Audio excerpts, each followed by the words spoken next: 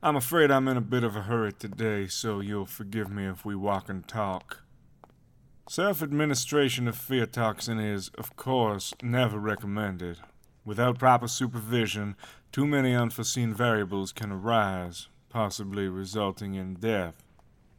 Or worse. That said, I have, on many occasions, been the test subject of my own toxins. Dr. Crane? Henry. Unfortunately, or fortunately, depending on your priorities, a near constant exposure to FT has rendered my amygdala unresponsive, making me essentially fearless. Now, unlike Urbach-Wife disease, I am unsure as to whether or not the aforementioned amygdala could, in essence, reactivate if I were to spend enough time away from FT. This would require further testing. However, this is a shield that I am not yet willing to relinquish. The hell's wrong with this damn thing? Well, look what the cat puked up. Bolton. Mr. Crane? That's Dr. Crane. Oh, well, excuse the shit out of me. Never thought I'd see you on the other side of the bars.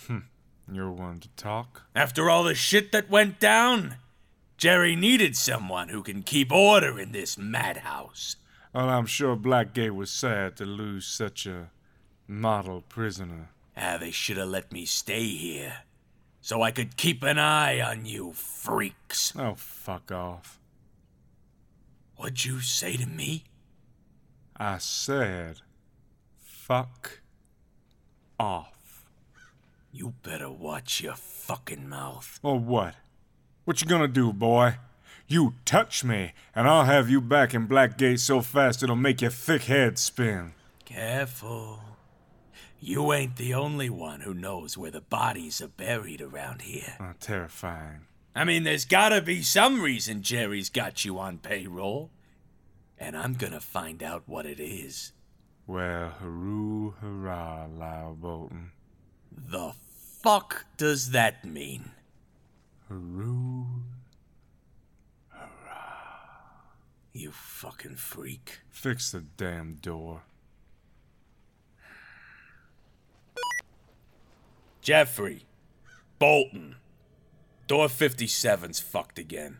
Override Lima Bravo 49er. That wasn't so hard now, was it? I'm watching you, Crane. Well, then you better not blink.